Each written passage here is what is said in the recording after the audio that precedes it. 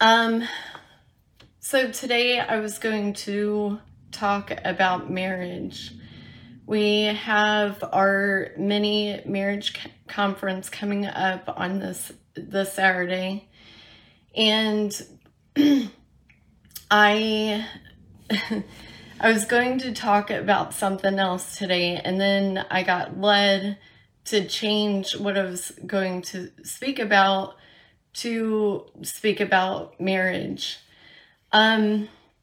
So this book, it's called The 5 Love Languages. I know that there's a lot of us that have read this book. I have read this book a couple times. One of the things that I noticed from this book, I'm not going to go into the 5 different love languages, but at the very beginning of the book, it talks about the in-love experience. So the in-love experience that they're talking about is when a couple first meets and they're completely over heels for each other. They can't stop thinking about each other. They are just always wanting to constantly be around each other. We see that a lot, on Facebook, where you see a new couple and they're always posting pictures, and that's all they want to talk about. That's all they want to do is be around that person. So the 5 love languages, it talks about the in-love experience is an illusion of marriage really is. And it's not. It talks about that the book refers to the in-love experience as being an obsession. And a lot of people that go through this process of feeling like that, usually once reality sets in, they feel like they were tricked because that wasn't reality. This book talks about that experience usually at the most lasts about 2 years.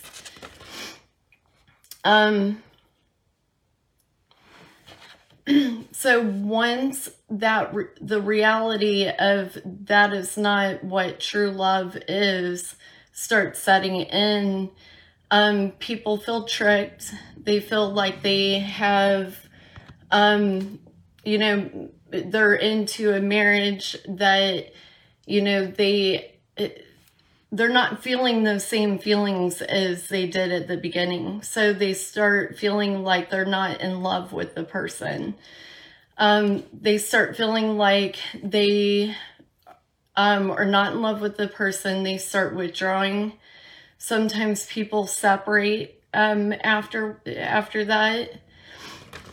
And reality is that's not true love. So it goes on to talk about that divorce rates for a second marriage is even higher for the first marriage, and it's even higher in a third marriage as it is in the first and second. So there are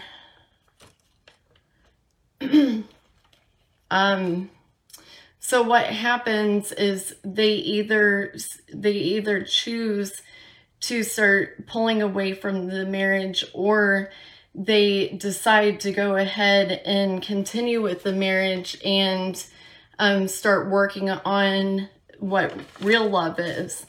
Well, a lot of times people are blinded by what real love is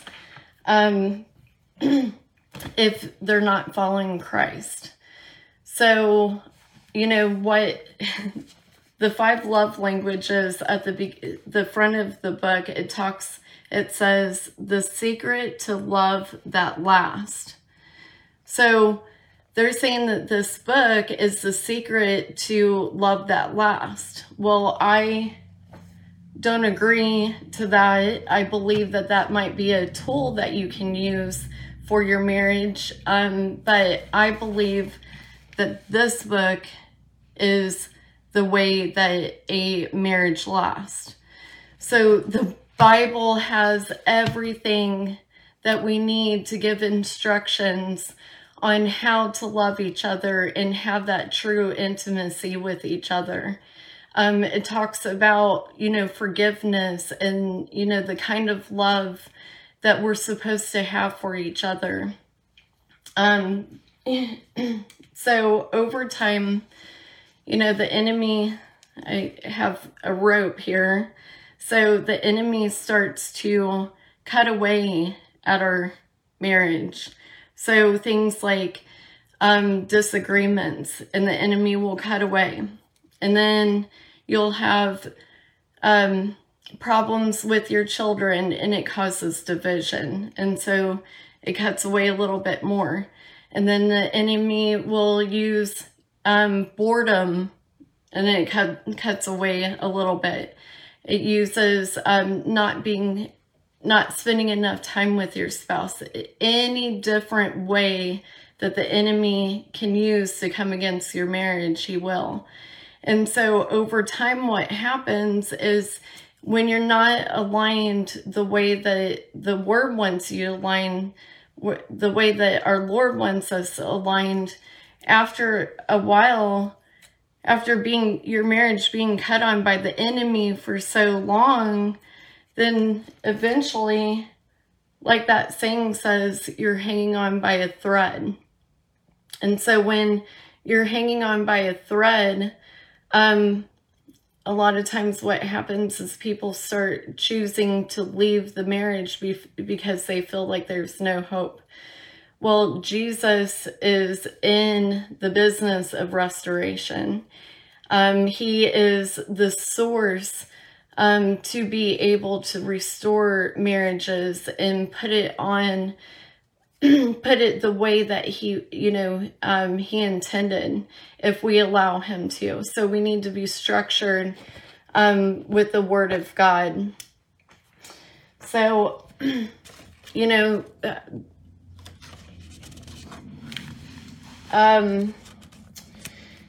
First Corinthians 13, 4 and 8, it talks about love is patient and kind. Love does not envy or boast. It is not arrogant or rude. It does not insist on its own ways. It's not irritable or resentful. It does not rejoice at wrongdoing, but rejoices in the truth. So we need to stand on those what the Word says to stand on. So all of those things are actions. They're not feelings. So a lot of times people base their love off of feelings, and we need to base it off of what the Lord is calling us to do in our marriage. And when that happens, you start having strength. You start having strong marriage where you can have those deep connected, relationship when you're connected with our Lord Jesus and then with each other in the marriage. There's another scripture in the Bible that says it's the cord of three strands. So just like that cord, being cut on, we can also have the cord of three strands where the one may be overpowered, two can defend themselves, but a cord of three strands is not quickly broken.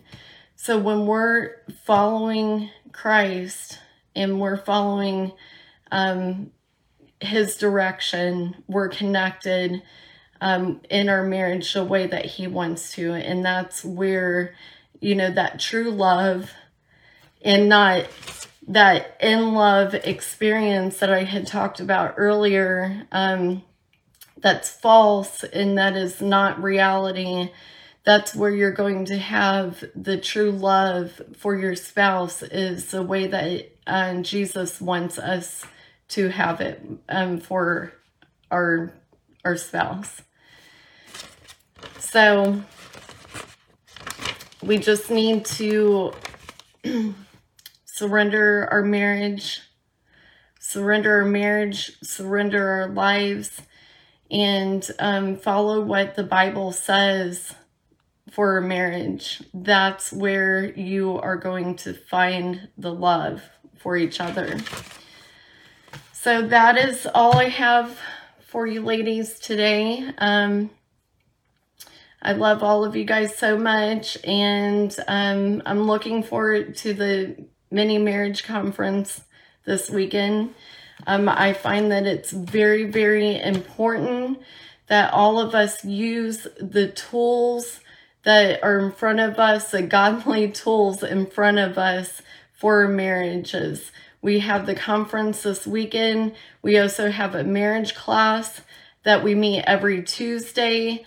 It is wonderful. We go most every Tuesday, and we have been for the last year. I encourage anybody that is in this area, I encourage you to use the tools that are available, because at any point, you know, even if you feel like your marriage is healthy and good and everything's great, at any point the enemy can attack. So I love you all. Let me pray for you really quick.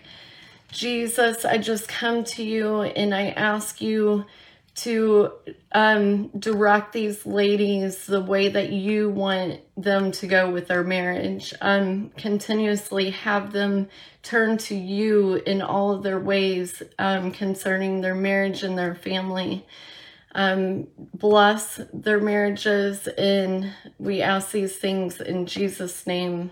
Amen. Okay, love all of you guys. Have a great evening. Bye.